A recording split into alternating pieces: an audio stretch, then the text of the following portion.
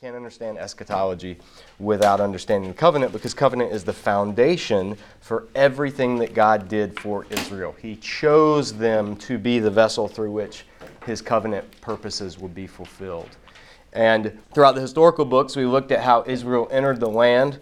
And when they entered the land, all the blessings of the covenant were given to them, and they were contingent upon Israel keeping their end of the covenant. Now, the promise covenant that God made with Abram was not a bilateral covenant. In other words, Abraham didn't do anything. God went out of his way to say, I will fulfill my promise, which was blessing Abram's seed, making his name great, possessing the land, all these things. They were promises to Abram's seed, Abram's offspring. Then, when God shapes and refines and narrows down and gets to the nation of Israel, they become the vehicle through which the promises to Abram's offspring will be fulfilled. So you have an unconditional promise that God will bless the whole world through Abram and his offspring. Then you have the vehicle through which that promise is set to come, Abraham's offspring, Israel, the nation. Well, God enters into a bilateral covenant with Israel, the nation, that is very conditional, very much so. And we saw throughout the prophets, the historical books, that Israel, if they did not keep their part of the covenant, God would remove his covenant blessings from them and turn them over to the nations that they were so enamored with. And those nations would come in and destroy them, which they did, because Israel did continue to rebel and break the covenant. But you had this tension. How would God get his plans fulfilled if the vehicle through which that unconditional promise was going to come about was broken? If Israel blew it, then doesn't that negate the promises God made to Abraham? And what we find out is no, because God promised that he would one day make a new covenant, and as we saw last week in the prophets, he would make a new covenant that would fulfill the original promise to Abraham that was unconditional, but it would not be like the covenant that he gave to Israel at Mount Sinai, which was conditional. That covenant would come to an end. That covenant would be finished one day. And a new covenant, Jeremiah 31, Ezekiel 36, a new covenant would be inaugurated that would do what the old covenant was supposed to do, but the people didn't allow it to do through their disobedience. So that's where we've seen, and we looked at some passages in depth about what all would happen. And I want to look at now, because the passages we looked at last week were from the prophets. Well, another type of writing in the Old Testament, and probably the one that has the most impact on eschatology, is the writings that come on the scene later, the apocalyptic writings. And there's a bridge between the prophets and the apocalypse writers found in Ezekiel. Ezekiel is a prophet. He writes in prophecy for most of his book. But towards the end of the book, Ezekiel's prophecy takes on a very apocalyptic nature. And it starts to become a segue that would develop into apocalyptic writing of the Old Testament. Now, I gave you a sheet that says Interpreting Apocalyptic Writings. The first question that we ask is, what is apocalyptic writing? What is it? We mentioned it before, but it's always good to review, because so many people assume apocalyptic means end of the world, and it doesn't. Apocalyptic comes from the word apokalypsis in Greek, and that means to reveal or unveil. That is a crucial definition to keep in mind. Apocalyptic writings are writings that seek to reveal or unveil what's going on in the world through a heavenly perspective. What's going on in the present and what's going to happen in the future. Now, some apocalyptic writings deal with the future in the final sense, meaning the end, the end of days. Other apocalyptic writings deal with the end of the period that the people are in. In other words, under the reign of a tyrant king, it'll talk about the end of his reign. But it's couched in language that's not always straightforward. Apocalyptic, the thing to remember, it means to unveil or reveal, and it is highly symbolic. If someone does not recognize apocalyptic literature as symbolic, they will interpret it wrong. That's just a basic fact, because it would be like interpreting the Sunday cartoon strip in the paper as editorial comment or as a news story or whatever. It's not. It's a whole different genre. It's cartoon. It's illustrated. It hasn't. Now, it may have editorial or political overtones to it. If you ever read Doonesbury back in the 80s, it's very political, but yet couched in a cartoon format. Well, apocalyptic is similar in that it's a type of literature, type of writing. And I want to read the quote. This is from the IVP Bible Background Commentary. What is apocalyptic writing? Apocalypses feature a narrative framework and often portray an angelic interpreter or guide alongside the prophet. The angel may take the prophet on a tour of heavenly realms to convey certain realities and activities. Alternatively, he may unveil a future time of trouble and deliverance. This literature operates by means of a broad spectrum of symbols using significant numbers and mythological images. It draws heavily on both biblical and extra-biblical literature. It tends to schematize. When reading apocalyptic, there are a couple of important guidelines to keep in mind. First, each detail does not necessarily carry symbolic significance. Even the details that do carry symbolic significance may not be transparent to us, and speculating accomplishes little. Second, it's important to remember that the apocalyptic vision is not the message itself, but rather is the vehicle or occasion for the message. So for instance, the message of the first vision of Zechariah, chapter 1, verses 7 through 17, is not that there are going to be 4 horses of different colors in a myrtle grove. The message is laid out very clearly in verses 14 through 17. And that's where it's interpreted. Apocalyptic is simply a medium. So, in apocalyptic writings, you get a lot of detail. And detail on descriptions of things, everything to the color of horses or the measurement of a certain structure or the precious stones that surround the throne of God or on and on. It's very detail laden because it is seeking to paint a picture in the mind of the hearer and later the reader. Most apocalypses were heard before they were read. We'll talk about this especially with Revelation because it plainly says so when you read it.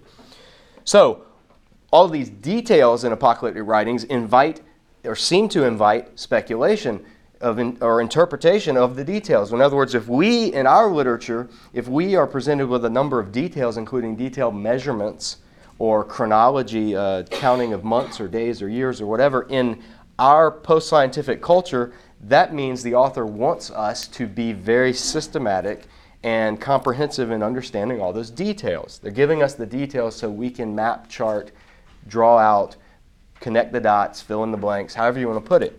But in ancient literature, it didn't always work that way. The details were not always given, the details rather were given to build a cumulative picture rather than invite the reader to figure every single one of them out.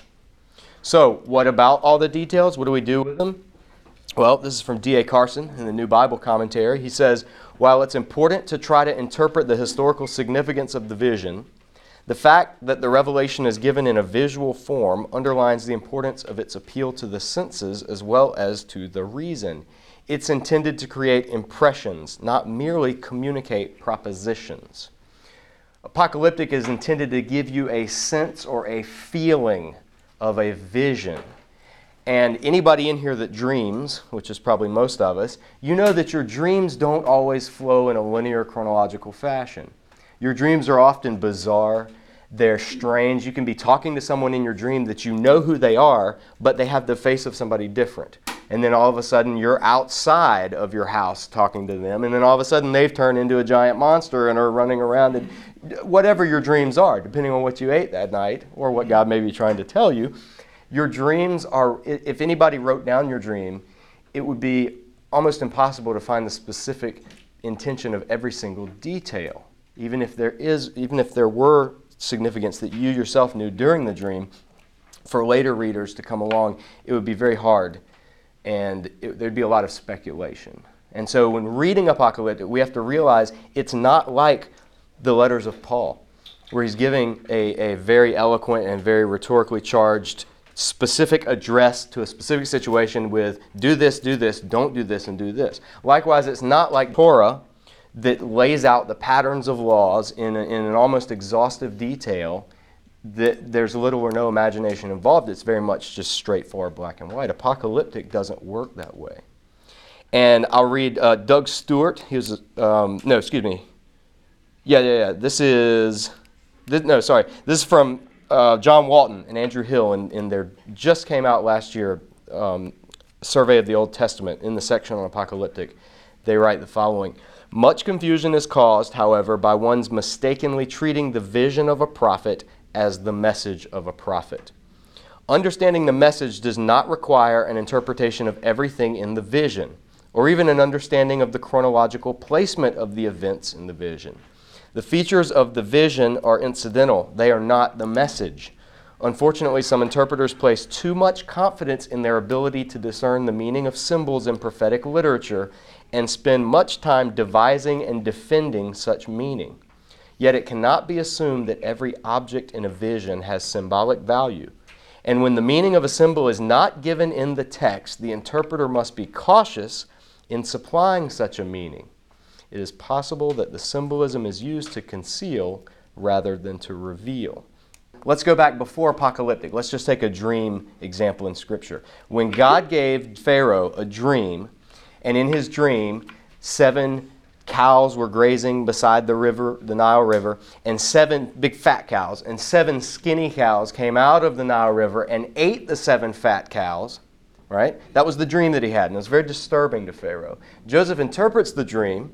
God gives him the interpretation, and the interpretation is there's going to be 7 years of plenty, but those are going to be followed by 7 years of famine. Now, how would anyone, apart from God telling you that, get that that's what that means? Well, that's the whole point of the Joseph narrative. Nobody could understand it, but Pharaoh knew enough to know it was significant. You see this in Daniel's interpretation of dreams as well. And we'll look at his in a minute, but the king has a vision, a dream. He's disturbed by it. He asks Daniel, and then Daniel reveals the meaning. And it's not something that you would just go, aha, that makes perfect sense.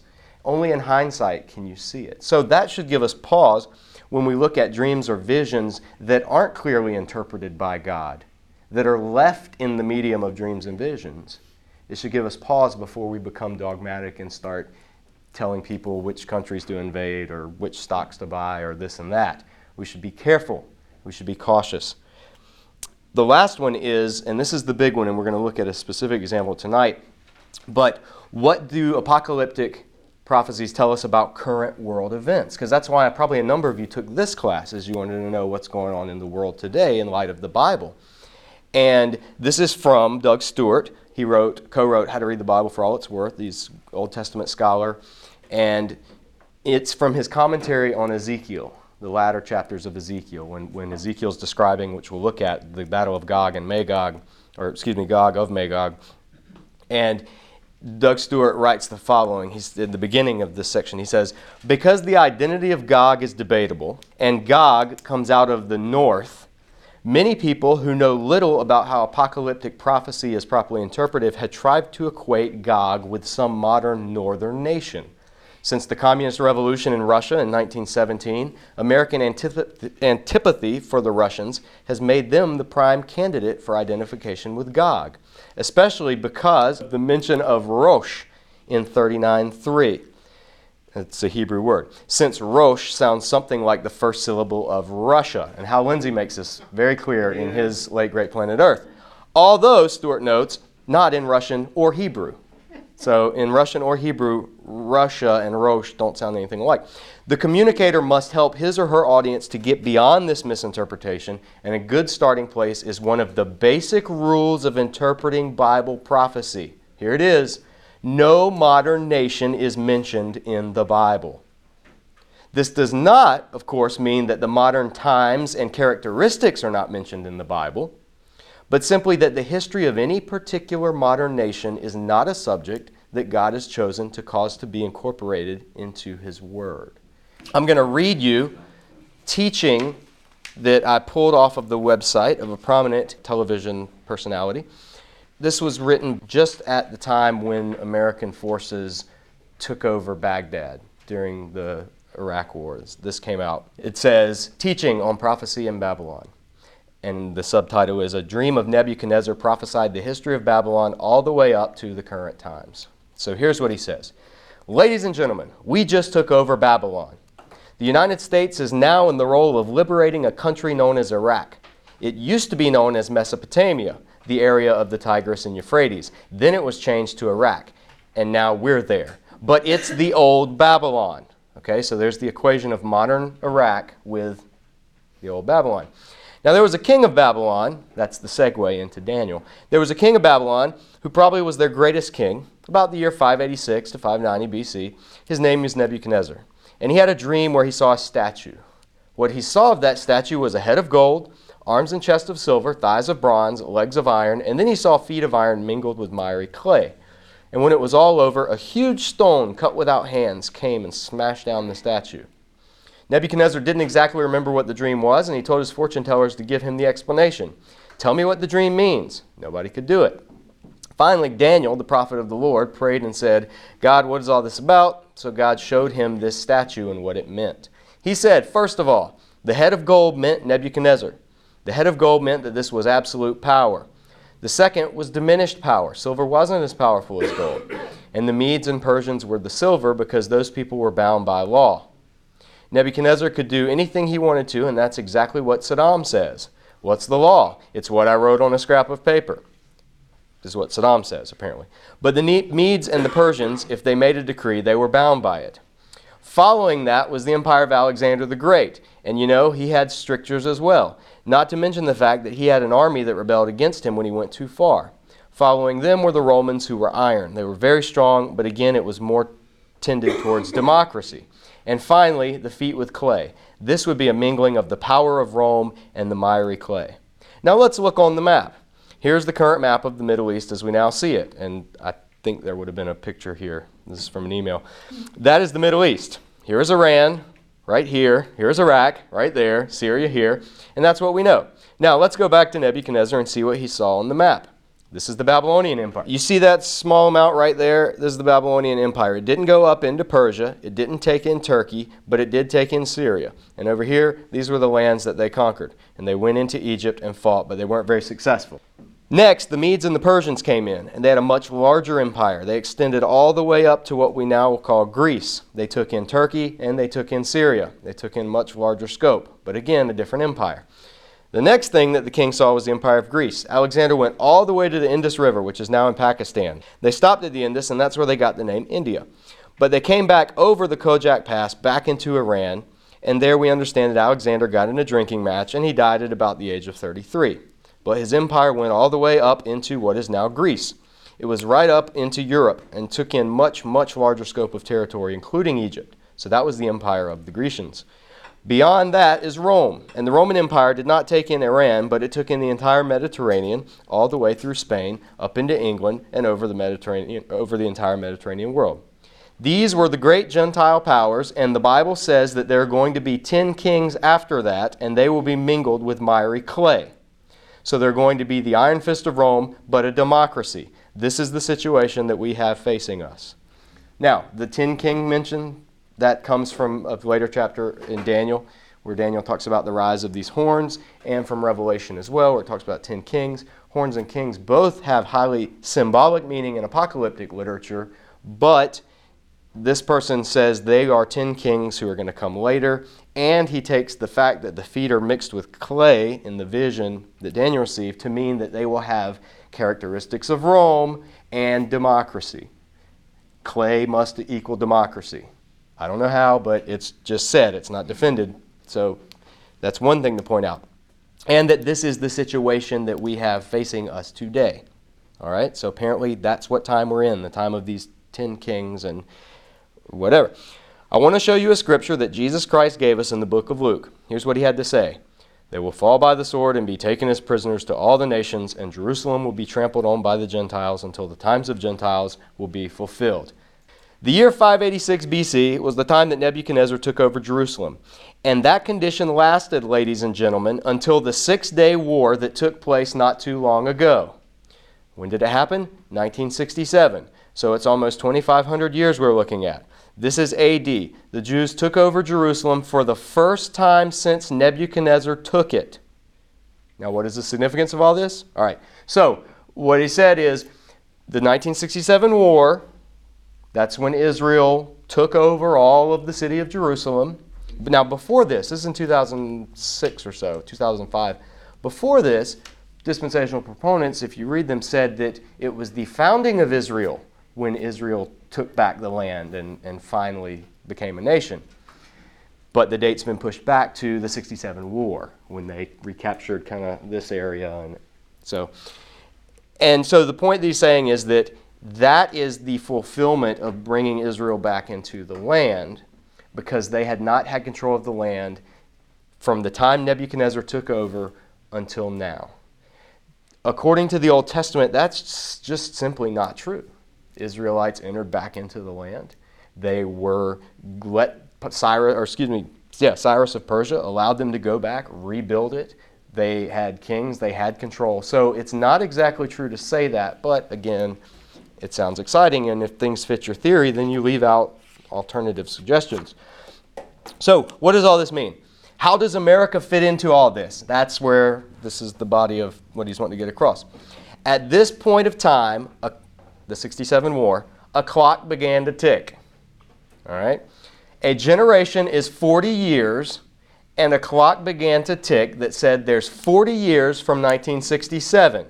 He said this is the generation of the end of the Gentiles. Now again, before 1988, this was said to be 1948.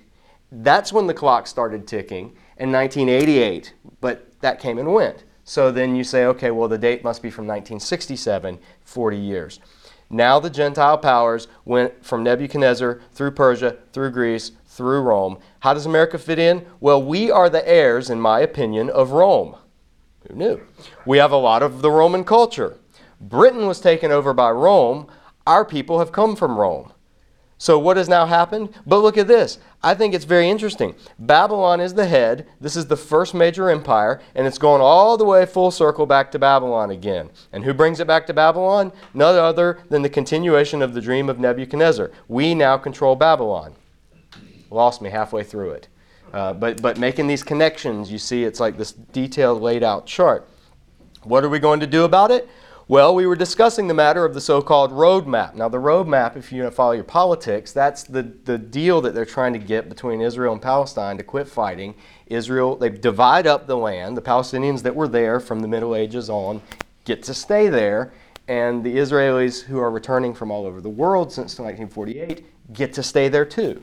And there's peace. But they both can't have all the land. They have to share.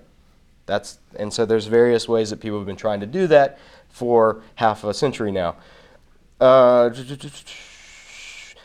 were discussing the matter of the so-called roadmap. Now, what's going to happen now that the circle has been closed? We're back in Babylon, and this is the fulfillment, in my opinion, of that extraordinary dream that he had of these empires. But who finally crushed all the empires? It was the kingdom of God. The kingdom of God was a rock cut without hands. This is reference to Daniel 7, into Daniel's dream. Now, next, what do we have? I think this is very telling in my opinion. There's something called a quartet. A quartet. Who is a quartet? It's the UN. It's the EU, the European Union. The next is the former USSR, Russia, and it's the USA. We're with pretty strange bedfellows here. The UN hates Israel. Who knew? Most of the leadership is Arab. The EU has been opposed to Israel all along. Okay. Russia has been doing deals with Iran and Syria and shipping them weapons, and the U.S. has been the only protector of Israel. Let's look at the scripture from the book of the prophet Zechariah, which I think is extremely significant. Quote, "For I will gather all the nations to battle against Jerusalem. The city shall be taken, the houses rifled, and the women ravished. Half of the city shall go into captivity, but the remnant of the people shall not be cut off from the city." See that? I will gather all nations. All nations. What does it say? Against Jerusalem. Now, the thing about this roadmap that is so significant, it is vague about the status of Jerusalem, but it makes it clear that the Palestinians want half of it. That's going to be the final battle. There's no battle of Armageddon, ladies and gentlemen. There's none. The Bible does not tell us there's a battle of Armageddon. That part's actually true. Good for him. The final battle is going to be Jerusalem and all of the nations, the UN, the EU, European Union, Russia, and the USA, the so-called quartet, are going to be moving in power against the Jews to force them into an untenable peace. Isn't it amazing that Jesus said Jerusalem will fall under the foot of the Gentiles until the times of the Gentiles be fulfilled? And we've just closed the circle on Nebuchadnezzar's dream. It's amazing, in my opinion, what's happened. And now, perhaps voluntarily or reluctantly, we've just joined this bunch of thieves all of Europe and Russia and everybody, who go against the nation of Israel to frustrate the promise and the prophecy of Jesus Christ. So what does Zechariah say is going to happen? What Zechariah says when this happens, and all nations, he says, for the Lord will come and all of his angels, holy ones with him, and they will fight for Jerusalem. We're looking at some serious prophetic significance. Watch the year 2007, because that's 40 years after the Jews took over Jerusalem. But it's also 400 years after the first permanent English settlers started the United States of America. I pray that we won't get crosswise with the prophecy of God, but it looks like we're headed down the so-called roadmap as hard as we can go, driven by the Arabs, driven by the Russians, driven by the Europeans, driven by the United Nations, all saying, let's put the squeeze on tiny little Israel, and God himself is going to fight for Israel. Now, this is not out of the ordinary if you follow prophecy experts. I just mentioned that because he said, you watch the year 2007. You watch it. That's 40 years. That's a generation. Here we are, 2010. You're going to have to update it again. You got to update it. So now it wasn't the 6-day war. We got to figure another time. Well, some people of this type of understanding have hedged their bets and said, well, the clock hasn't started yet because Israel hasn't recaptured the original boundaries of the land that God laid out for them, back for Joshua to conquer. So that's sort of a fail-safe way of keeping the prophecy just around the corner. But regardless, what you have here is a very famous, very influential Christian television magnate, still alive, so he's not the one you're thinking of if you think he's dead. That's not Jerry Falwell. Still alive, who is known for making rash statements on other occasions. You probably can piece together who I'm talking about. And he's saying basically that America and Europe and Russia, by trying to get Israel to live in peace in the land with Palestine, by giving Palestine some of the land as well to live on, not to take anywhere and do something with, but to live on, that is rushing America down the path of being against God. And so therefore the thing to do in this situation is not to be a peacemaker, but rather to hold out and say, nope, it's their land and God will fight for them and we're not going to do anything because that would be going against prophecy. Now, all of that to say that these assumptions that modern nations are mentioned in Scripture are completely wrong. There's no mention of modern UN or America. People ask, where's America mentioned in the Bible? It's not. This same commentator, in another letter sent out, there's a passage in Ezekiel that talks about the young lions of Tarshish coming to bring their wealth to Israel in the last days.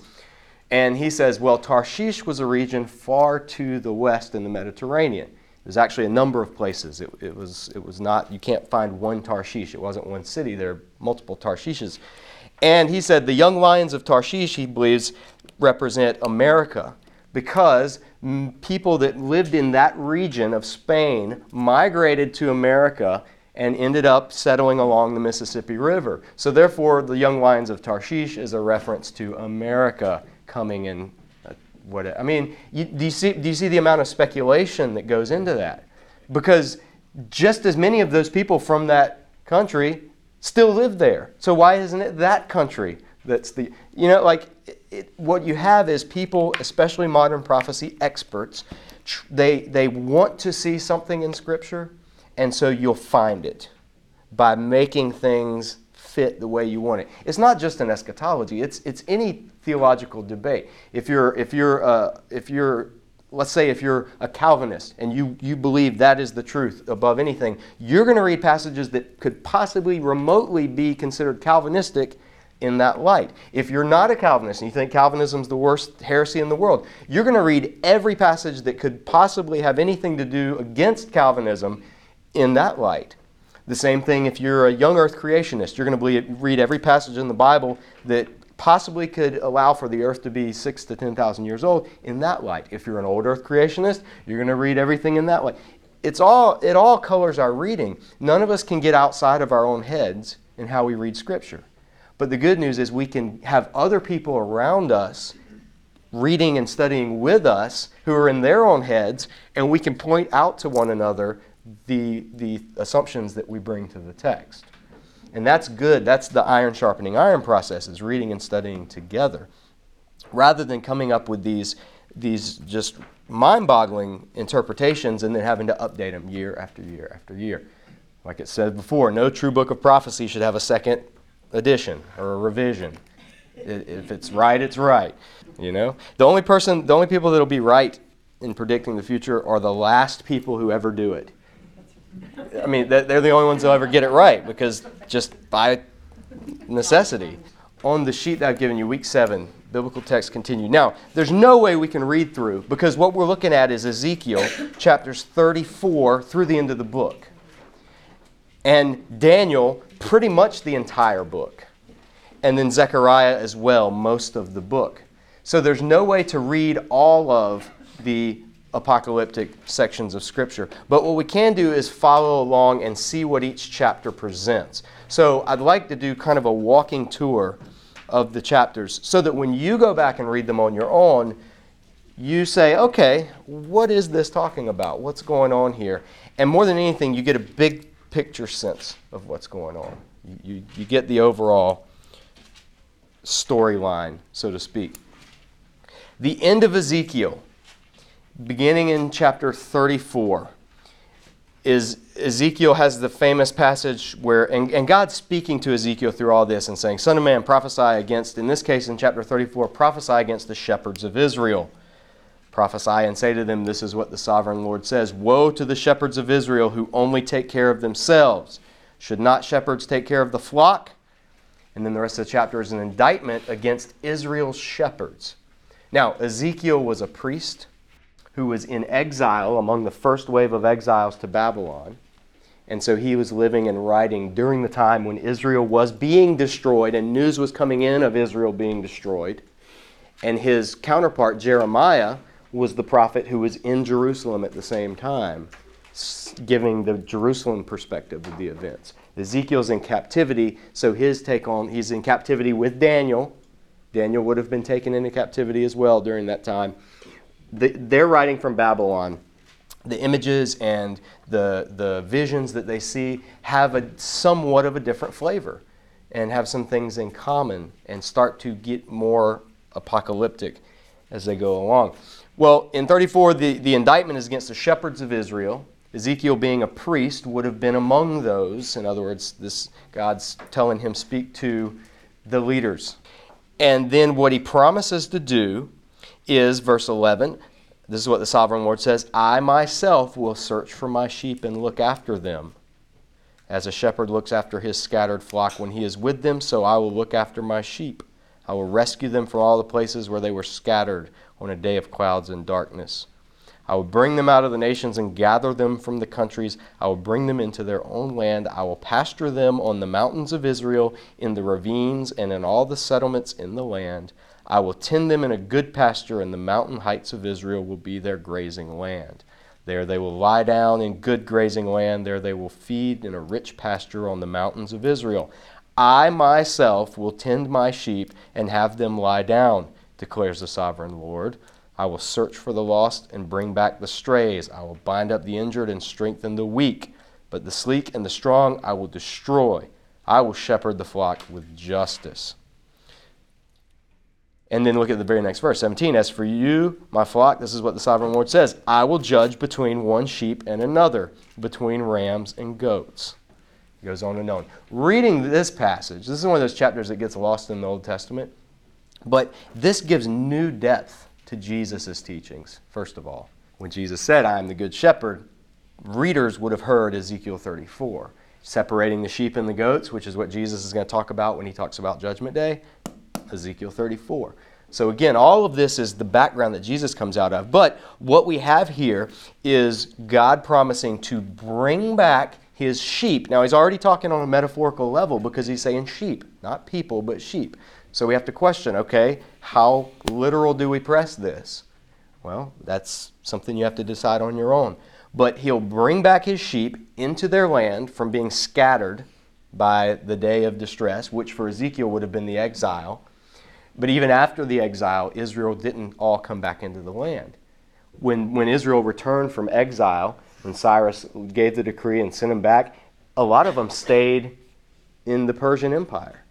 Places like Susa, that's where Esther was eventually married King Xerxes. So like Esther and they stayed in exile. And a number of Jews stayed down here in Egypt, Alexandria. And so there became, even after the exile back from the Babylonian captivity, Israel still remained voluntarily scattered around the world. So the promises of returning from exile began to be fulfilled in the return of like Nehemiah and Ezra and those, but not to the extent that the prophets spoke of, which then gives the idea that there will one day be a fuller return of Israel to the land. Now the New Testament gives a unique spin to all of this that we'll see next week, because Jesus comes along and says, hey, by the way, I'm the new Israel, and I'm the new temple, and all of God's people will come through me. So we have to figure out how that plays into how we read Old Testament prophecies. But the general flow is that God himself will be Israel's shepherd.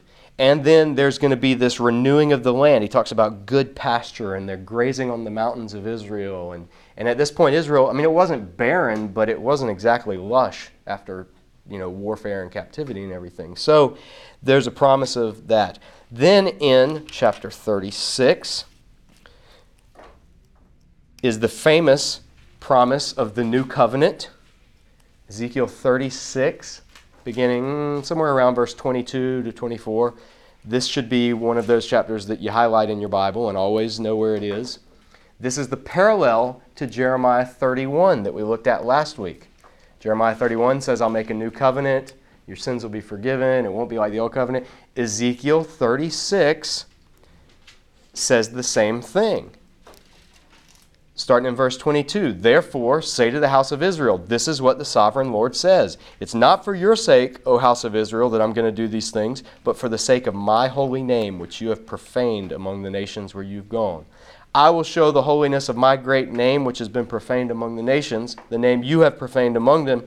Then the nations will know that I am the Lord, declares the sovereign Lord, when I show myself holy through you before their eyes. The purpose of God restoring Israel is to show the nations God's glory. Why? Because what was the original promise to Abram? Through your offspring, all the nations will be blessed. God's trying to reach the nations. Here it is, verse 24. For I will take you out of the nations. I will gather you from all the countries and bring you back into your own land. I will sprinkle clean water on you, and you will be clean. I will cleanse you from all your impurities and all your idols. I will give you a new heart and put a new spirit in you. I will remove from you your heart of stone and give you a heart of flesh. And I will put my spirit in you and move you to follow my decrees and be careful to keep my laws. You will live in the land I gave your forefathers. You will be my people. I will be your God. I will save you from all your uncleanness. I will call for the grain and make it plentiful, and will not bring famine upon you. I will increase the fruit of the trees and the crops of the field, so that you will no longer suffer disgrace among the nations because of famine. Then you will remember your evil ways and wicked deeds, and you will loathe yourselves for your sins and detestable practices. I want you to know that I'm not doing this for your sake, declares the sovereign Lord. Be ashamed and disgraced for your conduct, O house of Israel. Not a seeker-sensitive message at all, but this is the context in which the promise of, in 36, the new covenant is given. God wants Israel to know that he's going to bring them back. And at the time, this is Israel exiled in a foreign land. He's saying, I'm going to bring you back into your land. I'm going to put a new spirit in you. I'm going to sprinkle you with clean water, and you'll be clean. There's allusions to the sacrificial priestly imagery there. The question then, again, is how do we read this? Literal? If we read this literal, then what this teaches is that God at some point is going to bring ethnic Jews back into Israel, into their land, and make it beautiful. If you're dispensationalist, you say, well, that's happening now with the people flying Jews back into Israel and the settlements and everything like that, and we're part of it. If you're historic premillennial, you say this is going to happen in the millennium when Jesus returns and sets up and does literally draw all his people back into the land. If you're amillennial, you say hold on a minute, this is in context of the new covenant. So if the sprinkling with clean water, if the putting of a new heart and giving a new spirit, if that happened through Jesus, then this too began to happen through Jesus. And people did begin to come into Israel, which in Ezekiel's day was symbolized and signified in the prophecy by the land. But in the New Testament, we read that the land is expanded and is the world in Jesus through his reign. And it'll be consummated when he returns, not beginning when he returns. I don't want to spend too much time on Ezekiel. I do want to just walk through the rest, though. In 37 is the famous passage about the valley of the dry bones. And that vision is given as basically the entire nation of Israel is seen as this valley of bones that are just dry and dead, unclean, impure. And then God's Spirit, it's interesting that it's always the Spirit that does the animating, is breathed into them and they resurrect.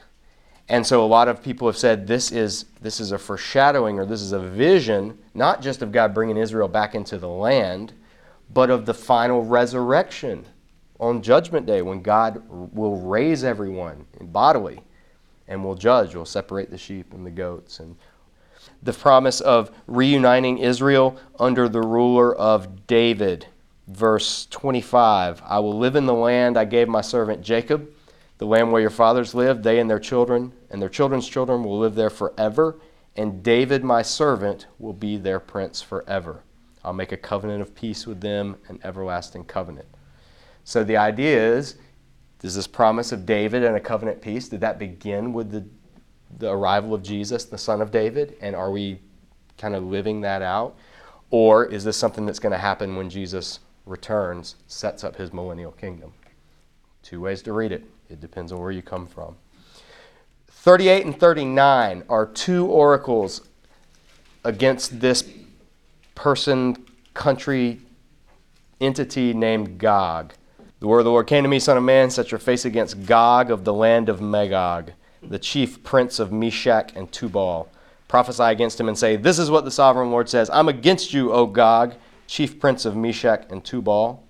And that word chief prince, that's where that word Rosh in Hebrew, and it just means head, like your head, and that was a way you talk about a prince. Is just like you'd say the head of an army, the head of a clan, Rosh. So does that talk about Russia? Not if you speak Hebrew or Russian, but if you speak English and people don't know better, you can convince them. Right here in 38, verse 1, and then this is a key thing, in 39, verse 1, it reads almost identically. Son of man, prophesy against Gog and say, this is what the sovereign Lord says. I am against you, O Gog, chief prince of Meshach and Tubal. And both times it says, I will turn you around and drag you along. What you have in Ezekiel, and this is interesting, especially when you later read the book of Revelation, you have two accounts of the defeat of this nation or person called Gog. There's two accounts. It's described in 38 of God letting them or guiding them to surround his people, his city, and then destroying them. And then in 39, it's the same thing. They surround the city and then they're destroyed. And both times there's this gruesome image of the birds of the air are called to feast on their remains. And just this remember, apocalyptic was very visually overpowering. It was shocking. It was meant to be unforgettable. And so reading through this chapter and the visual of what's going on there is pretty vivid. But it's the same thing. 38 and 39 are two depictions of the same thing. Just make a note of that somewhere, because it'll be important when you get to Revelation 20 and the whole millennium debate. It'll be very important, I think. But the fact is, in 38 and 39, you have two depictions of the final defeat of Gog, and the birds are said to feast on the remains of the army, and as a result, Israel will be restored from all the nations, kept safe from danger, warfare weaponry will be destroyed, all this stuff. Now, on this map here, Magog was loosely up here. So land of the north, well, this is Israel. So north of Israel is just kind of all this. It was just this area. And so Gog is either a prince of there or some kind of ruler, the king, something like that. But the thing is, during Israel's day, when he's writing, Gog or Magog was like the far reaches of the earth. It was this unknown. We don't know anything about it. There's no mention of any Gog that's ever been recorded, at least. And so up until this point in Ezekiel, all the oracles that were given against these nations, they were nations that Israel was familiar with, like Egypt and Philistia and all these, Edom. But Gog is like, Doug Stewart in that same commentary that I quoted from, he says it's like if Gog, Magog functioned to Israel of that day as Timbuktu would function for readers today. He's talking about how to preach on it. You know, if we say from here to... Now, there is a place called Timbuktu. I have no idea where it is. I mean, it's somewhere far away in Asia, somewhere. But it doesn't... Nobody means, when you use the phrase Timbuktu, it means this... Unreachable ends of the earth, as far as you can get. He argues that that's how Magog would have sounded to the readers of Ezekiel. Just this far off, and all the nations that are mentioned here that come with him, Meshach and Tubal, and they're just these far away nations. And so the point that's being presented in 38 and 39 is this convergence on Israel or on God's people Israel of evil and oppressive nations from all corners of the earth, basically, from all around converging. So it's laid out to describe this battle that looks hopeless. And then all of a sudden God intervenes, rains down hailstones and executes his judgment and uses plague and bloodshed and all this stuff to show his holiness. So God's people are surrounded. They look like they're on the verge of destruction, and then God intervenes and wipes out their enemies. So to describe this as a modern nation coming and attacking Israel presupposes that modern nations are either all good or all evil, and that God does... I mean, it's like if somebody says, well, this is talking about Russia. Well, what about the millions of Christians in Russia? Are they part of it, or do they just stay home and let what about the Christians serving in the Russian army that are following order? Hey, you got to go in. All of these questions that come up, they have to be answered. And it's important to realize that the text in Ezekiel is not given in a purely historical context. This is in the middle, or this is the culmination of Ezekiel's apocalyptic, prophetic declaration of God's ultimate purposes for his people. So we have to ask, when we read it, how literal do we take this? Is this final battle? Some Christians have said there will be a final battle in the end. They'll surround Israel, and God will save his people. And at the time, because this will be at the end of the millennium, Israel will be governed by Jesus, and it'll be Jew and Gentile together, and God will rescue, intervene, and that will be final judgment. And other people say, or Israel was describing all of this to show the ideal plan of God, and God's people, the land, the temple, has all been redefined around Jesus. So what this promises is that at the end, there will be opposition of an unparalleled nature to God's people, Israel, the Israel of God, wherever they are in the world, and God will intervene and save his people. And that'd be an amillennial reading. They'd say this isn't describing a final literal battle, because you can't have all of God's people in one city now, because they're over 1 billion, for instance. So again, it's a question of who is Israel here and what's going on, and how do we read that? How do we approach it? Some people would say this is a depiction of the final demonic or evil uprising against God's people.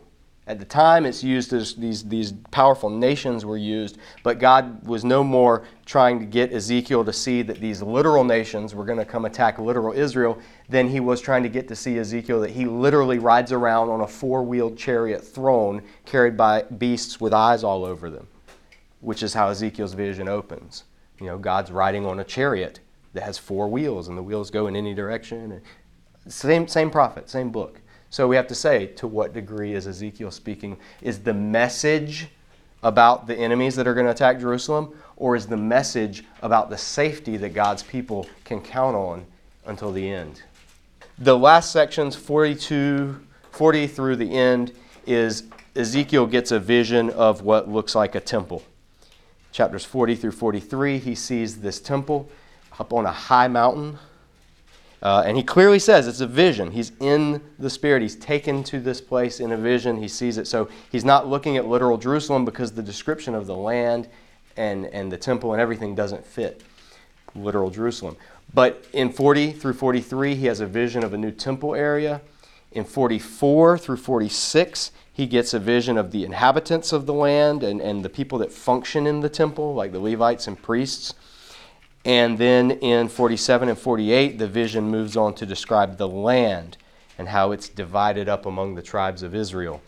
And even the land division is not like it was originally given in the Old Covenant. It's like these horizontal, it's like he sees the land divided into a rectangle like this and then cut up into strips.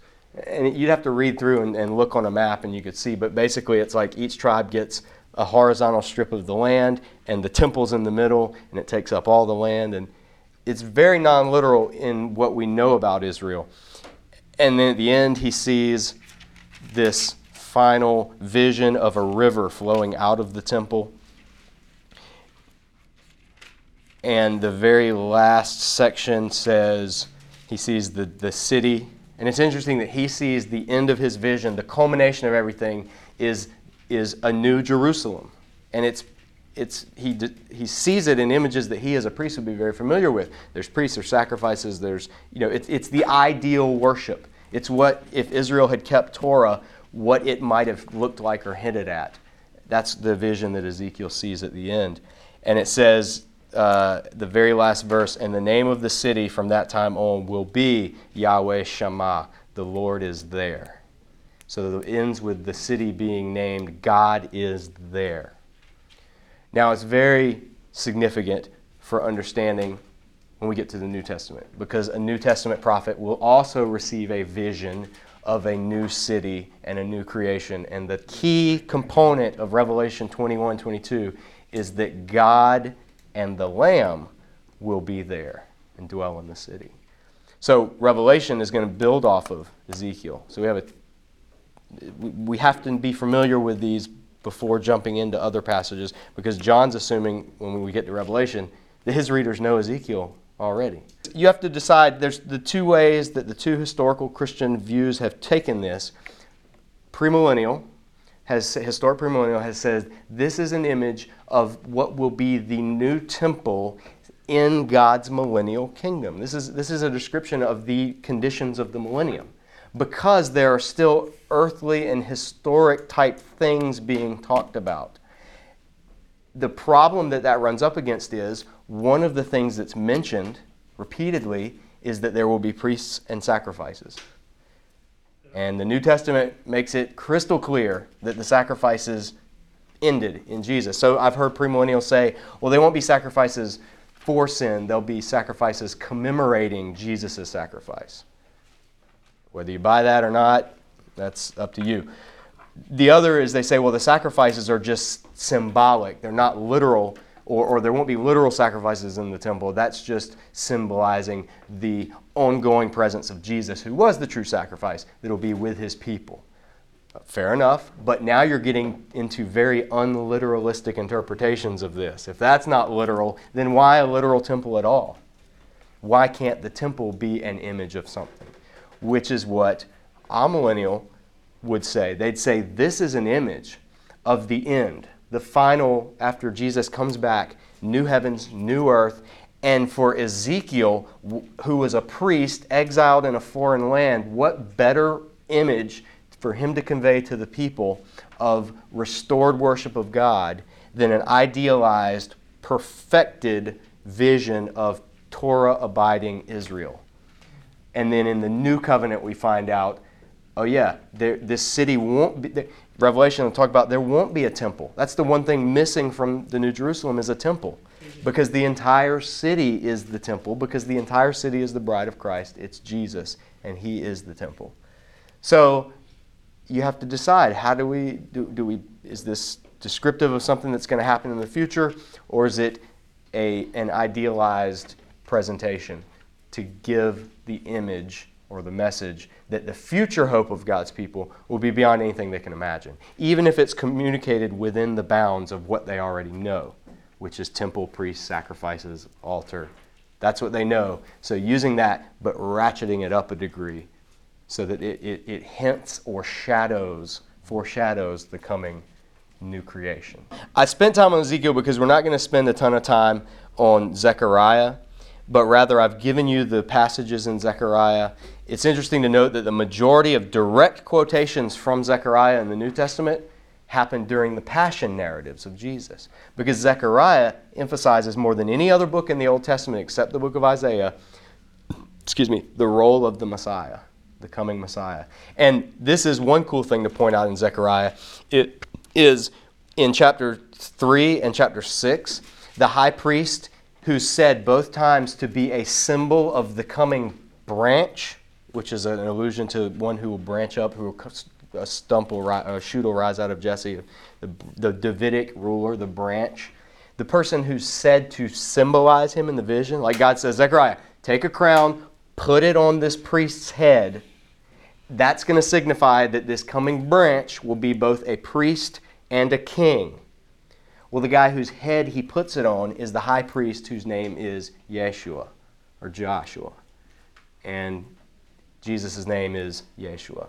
So it is, even the name is right, of as far as like, I'm going to get a guy named Jesus to symbolize the future Jesus who actually is going to. So it's an interesting thing to note. But Zechariah, knowing apocalyptic and having it some type of introduction to it, read through Zechariah and then ask yourself the questions: how do we interpret these events?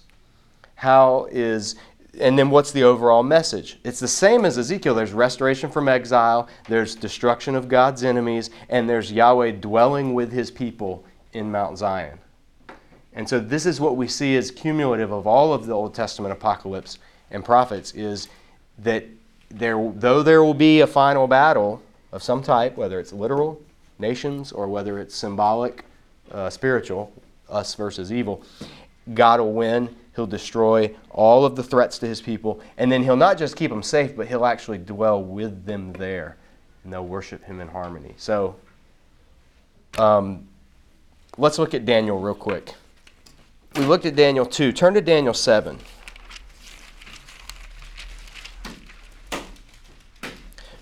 Now you could do an entire course just on Daniel. Because it's so rich. But it's a short book. It's only 12 chapters, and it's set up in a perfect chiasm, and with parallels and everything. There's just a lot of really cool stuff about Daniel. But Daniel 7, Daniel he has a dream, and he writes it down.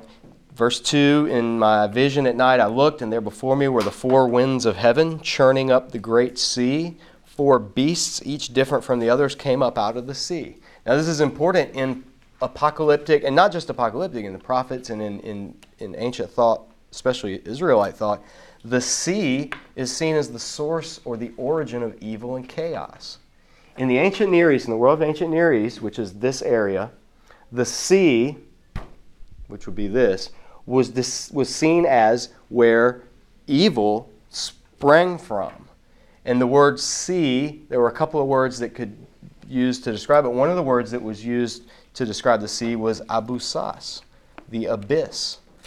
And that's the phrase when Jesus crosses the Sea of Galilee and he calms the storm. That's the word that Luke uses in that one instance, is the abusas, the abyss. The idea is that, especially for a non-seafaring people, which is what Israel was, the sea represented chaos, it represented uncertainty, it represented fear. All of the sturdiness and the steadiness of land is gone. It's just deep and dark and scary, and there are big things that live in it. We know because we catch them in our nets, or they eat our bait, and there's a fear of the sea. And so in Daniel's vision, he sees the sea churning, and these beasts come out of it. First beast was like a lion, but it had wings of an eagle. It goes on, and there's a second beast. It looked like a bear. It was raised up on one of its side, and it had 3 ribs in its mouth.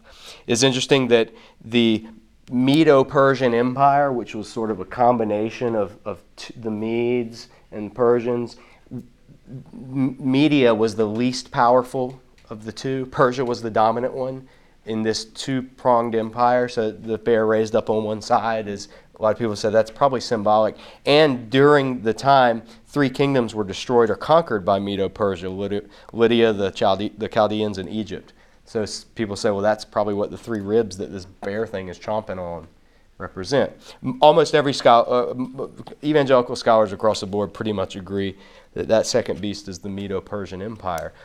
After that I looked, and there before me was another beast that looked like a leopard. And on its back it had 4 wings and 4 heads. This third beast is the Empire of Greece. Alexander the Great rose and swiftly, like a leopard, conquered all of this. Just flew through and conquered it. And after his death, his empire was split up into 4. 4 generals. And then those 4 generals fought, and then 2 rose to power, and then eventually, and that's what the next section in Daniel is about. After that, in my vision, I looked, and there before me was a 4th beast, terrifying and frightening and very powerful. It had large iron teeth. It crushed and devoured its victims and trampled underfoot whatever was left. It was different from all the former beasts, and it had 10 horns. While I was thinking about the horns, there before me was another horn, a little one, which came up among them, and 3 of the first horns were uprooted before it. This horn had eyes like the eyes of a man, and its mouth spoke boastfully. So this 4th beast is, 2 interpretations have been given. One says this is representative of what came after Alexander, which was the Seleucid Empire, which was part of Greece, but it was a section of it. And this little horn is this guy Antiochus Epiphanes. He persecuted the Jewish people in the Holy Land to an extreme degree. Made them renounce their culture, tried to spread Hellenization, the Greek culture, everywhere. And if they didn't obey, then they were mercilessly put down. Just he was as bad as they come. In fact, the next section, and Daniel talked about, Antiochus went into the Holy of Holies, walked right into the middle of it, placed something, some people say it was a meteorite or something, but it was like dedicated to Zeus, and then sacrificed a pig on the altar of the temple to Zeus. And Daniel describes this later chapter as the abomination of desolation. You can't get more blasphemous than that. Sacrificing a pig on the altar in the Holy of Holies to Zeus.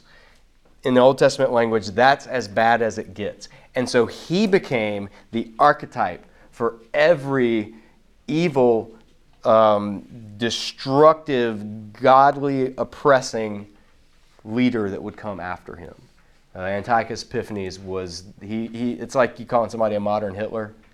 Before modern Hitler, it was Antiochus back then. You would say this person's like Antiochus, just from how awful he was. Read the intertestamental books, the books that are called the Apocrypha. If you read the books of Maccabees, they tell all about Antiochus and the rebellion that the Maccabean family basically instigated and started and eventually was able to overthrow and rededicate the temple, Hanukkah, all that fun stuff.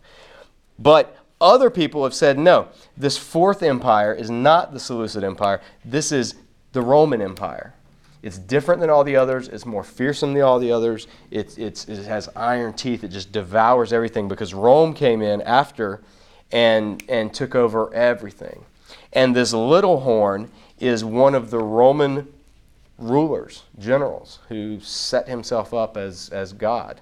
Or one of the emperors, like Nero or Domitian, these emperors who demanded worship. So even on these details, people are just split on it. With Rome, only after they died would people declare that they had been raised up and deified.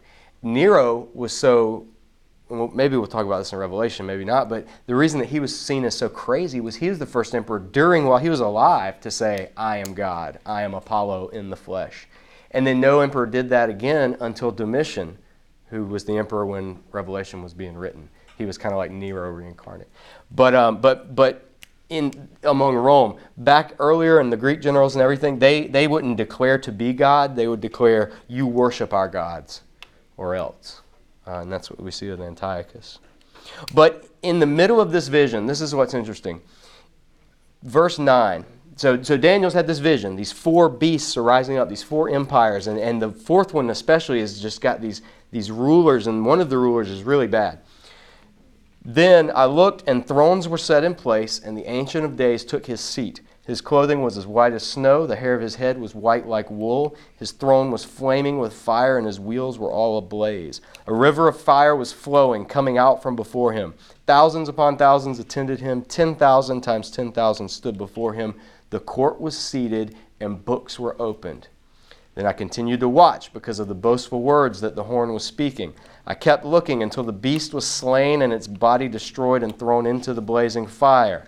The other beasts had been stripped of their authority, but were allowed to live for a period of time. In my vision at night I looked, and there before me was one like a son of man, coming with the clouds of heaven. He approached the Ancient of Days and was led into his presence. He was given authority, glory, and sovereign power. All peoples, nations, and men of every language worshipped him. His dominion is an everlasting dominion that will not pass away, and his kingdom is one that will never be destroyed. And then Daniel goes on and gets the interpretation of this. But this one like a son of man coming on the clouds of heaven, you have the Ancient of Days, God on the throne, and then Daniel sees the Ancient of Days. He sees the churning sea and the beasts down here. And then he sees one like a son of man coming on the clouds of heaven. And he approaches the Ancient of Days, which means he's coming. And N.T. Wright talks about this a lot, not in this book, but the coming of the Son of Man on the clouds is the Son of Man coming to the Ancient of Days. It's from earth, or it's just coming towards the throne. In the New Testament, this is important, because when you read the New Testament, passages where Jesus talks about the coming of the Son of Man in the clouds, most of us just assume that he's talking about his return. But the Old Testament context, the Son of Man coming on the clouds, was always descriptive of him approaching the throne. And as a result of him approaching the throne, this one like a son of man, and son of man is just the normal Hebrew way of saying human being. So this one like a human being approaches the throne, and he's given all authority, and he's worshipped. Now the problem with this is, for a good Hebrew man like Daniel, no one is worshipped except God alone. Ancient of Days is the only one who's worshipped. But then he sees a vision of this one like a son of man who approaches the Ancient of Days throne and is given all authority and worship. And what we find out in the New Testament, this is exactly what Jesus claims of his ascension. His raised up after his death, his resurrection, seated at the right hand of God the Father Almighty. He's given all authority, all dominion. What did he say to his followers in Matthew 28, just before he was taken up into the cloud of heaven? All authority on heaven and earth has been given to me. Therefore, go and make disciples of all nations. So the New Testament will flesh this out with Jesus, which is why Son of Man was Jesus' favorite title for himself. More than any other. He never called himself Son of God, always called himself Son of Man. And it wasn't because he was emphasizing his humanity. That's the interesting thing. In the Bible, Son of Man emphasizes his deity, if anything, because the Son of Man is worshipped. Son of God is just the normal way in Hebrew, in Israelite, you'd say king. All the kings were the Son of God. That's the title, Son of God. They were seen as God's son ruling over Israel. But Son of Man, the way Jesus uses it, very interesting, which we can't begin to get into here. So anyway, in this, he sees this vision, and then if you read through the rest of Daniel, you see that these beasts are judged, they're overthrown. It's the Son of Man's kingdom that's set up, and it reigns forever. Chapter 11 is this. Daniel has first he encounters this man, and just like in a lot of apocalypses, this angelic emissary comes and gives him this message as he's praying, because Daniel is praying because he realizes, he says, I was studying the book of Jeremiah. It's one of the few references in the Old Testament to another Old Testament book. Daniel says he was reading and studying Jeremiah, and he realized that the captivity was almost over. Because God had said through Jeremiah, you're going to be in exile for 70 years. Jeremiah 29:11, that famous, I know the plans I have for you, plans to prosper you. That goes on to say, you're going to be in Babylon for 70 years. That's my plan for you. So get comfortable. Well, Daniel knows that. He read Jeremiah. He's been meditating on it. And he also knows from Leviticus and Deuteronomy that God had said if his people are ever exiled, at the end of their exile, if they cry out to him in repentance and seek him with everything, that he will bring them back into the land. So Daniel does that in chapter 11. And actually, he does it in chapter 9 as well. But then he has this vision, and this man comes and tells him in chapter 11 what's going to happen between these kings of the north and king of the south. And so if you're Israel, if this is Israel where the land and everything, then the king of the north, somewhere from this area, king of the south, is going to be from Egypt. Those are the two. Instead of walking through, because it's probably the most detailed, so detailed to the point that text critical and liberal scholars have said this is prophecy written after the fact, and it matches the chronology too well if you know who these king of the north and king of the south are, up to a certain point, and then he gets it wrong, is what they say. But rather than doing that, I'm just giving you an excerpt from Old Testament Bible background commentary that walks verse by verse and gives the background history of what was going on in Daniel, so that you can see, does this, if you care, some of you may not, it gets pretty detailed historically, but if you want to look into it, you can see how it played out. Daniel chapter 11. After this section of the kings of the north and the south, which you can kind of get the background, in Daniel 11, there's this final king, maybe around verses 31 or so. And like this final king that we see who raises himself up, does as he pleases. It talks about verse 31, his armed forces will rise up to desecrate the temple fortress and will abolish the daily sacrifice. Then they will set up the abomination that causes desolation, and with flattery he will corrupt those who violated the covenant. But people who know their God will firmly resist him. That is talking about Antiochus Epiphanes. He did desecrate the temple fortress in 167 BC. That's when he sacrificed the pig on the altar to Zeus. That's when he made the sacrifices stop. Like he put an end to sacrifices in the Holy Land. And so what we read in Daniel, it very much describes Antiochus Epiphanes. And Daniel's message goes on to say, to talk about, but his reign will only last so long. Daniel says it will only last till the time of 2,300 sacrifices, like 2,300 days, or 2,300 days. And some people have said is that, that's 2,300 days, or since there were morning and evening sacrifices, it's really 1,150 days. Regardless, however you work it out, Christians have worked out this chronology every way possible. The main message is that this king who would set himself up, who would oppress God's people, who would abolish the sacrifices, who would put it into it, his reign would only last a certain amount of time. And we see it ended up not lasting that long. He was overthrown. The last chapter of Daniel, chapter 12, he has a vision of the end, and it's finally the end. Like there are many times in prophecy where the end means just the end of the period that they're in, but this one is the end, because he sees, where is it?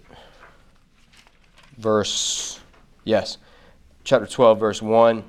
At that time, Michael, the great prince who protects your people, will arise. There will be a time of distress, such as not happened from the beginning of the nations until then.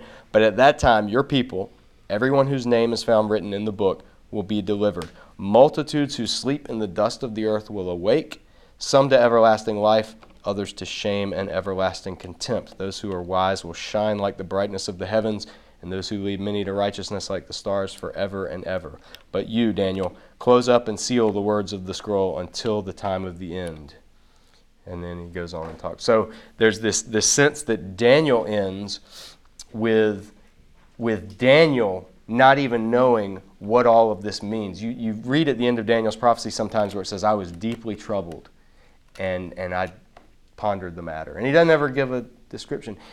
Daniel is like an apocalyptic book waiting for events to fulfill it in order to make sense of it, if that makes sense. And what we see by the time you get to Revelation is Revelation says a lot of these events in Daniel have begun to start happening, have begun to take place in the time of Revelation, in the time of Jesus and his, with the arrival of the Son of Man. Daniel just saw Son of Man like a human being, don't know what's going on. He approaches the throne, he's given all power.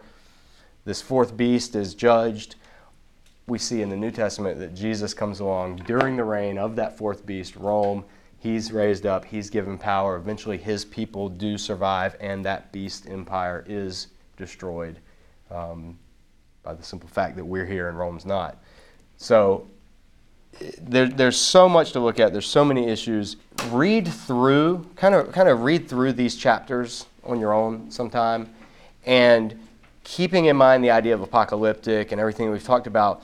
The question will be and this is the overall point of even touching on these chapters. When you hear people talk about, like the teaching that I read, being so clear on what the Bible says about these nations and end times and this and that, when you listen to modern teachers, a lot of times, not all, but a number of modern teachers will read you passages from Ezekiel or Daniel or Zechariah, and they'll read them assuming, and won't even stop to question, that it's all describing stuff that's still to happen. But the purpose in reading Daniel and seeing the references to Antiochus Epiphanes and what all was going on, and the reason I gave you the background handout, is to show that a lot of these prophecies, or at least a good deal of what was given, already saw fulfillment in history. Like that king of the north and king of the south and all that, they already rose up. It happened. And the question that the New Testament reader will have especially is, when New Testament figures use Old Testament imagery of events that already happened in the Old Testament to describe events in their day, what do they mean? What does that mean for how we read the Old Testament? Does that mean that Old Testament prophecies can have an initial fulfillment and then foreshadow or point towards a greater fulfillment in the future? Or or do we do like dispensationalists have said and say, no, you read the Old Testament prophecies literally, and the ones that haven't happened yet, it's because we're in this 2,000-year parentheses. So God hasn't done any of these things yet. We're waiting for all that to happen, but it won't happen until we're raptured. And those are kind of the assumptions that go into it. And as readers of Scripture, it's your job to read the passages in their context and ask yourself these questions. What could this possibly mean? And on some passages, if Daniel himself, who's described as one of the wisest and godliest men ever, was deeply troubled or puzzled, and he was the one that received the visions and wrote them, don't beat yourself up too bad if you can't understand. You're just getting a flavor and an understanding, and so that you know how much is out there. And the main thing is, be very discerning, and be, to a healthy degree, be skeptical when you hear people start using the Bible to talk about what's going to happen in the future. Have that Berean mindset where you go, wait a minute, I'm going to search the Scriptures because I don't know about all this. Because there's so many people who are making so much money off of the fact that Christians don't do that. You just sort of assume because you like the person speaking. And do that with me or Talbot or anybody who preaches or speaks or talks about the future or end times or anything like that, because you would do that in every other area of study. So I hold myself to the same level of healthy skepticism on your part that I would say to give to other people.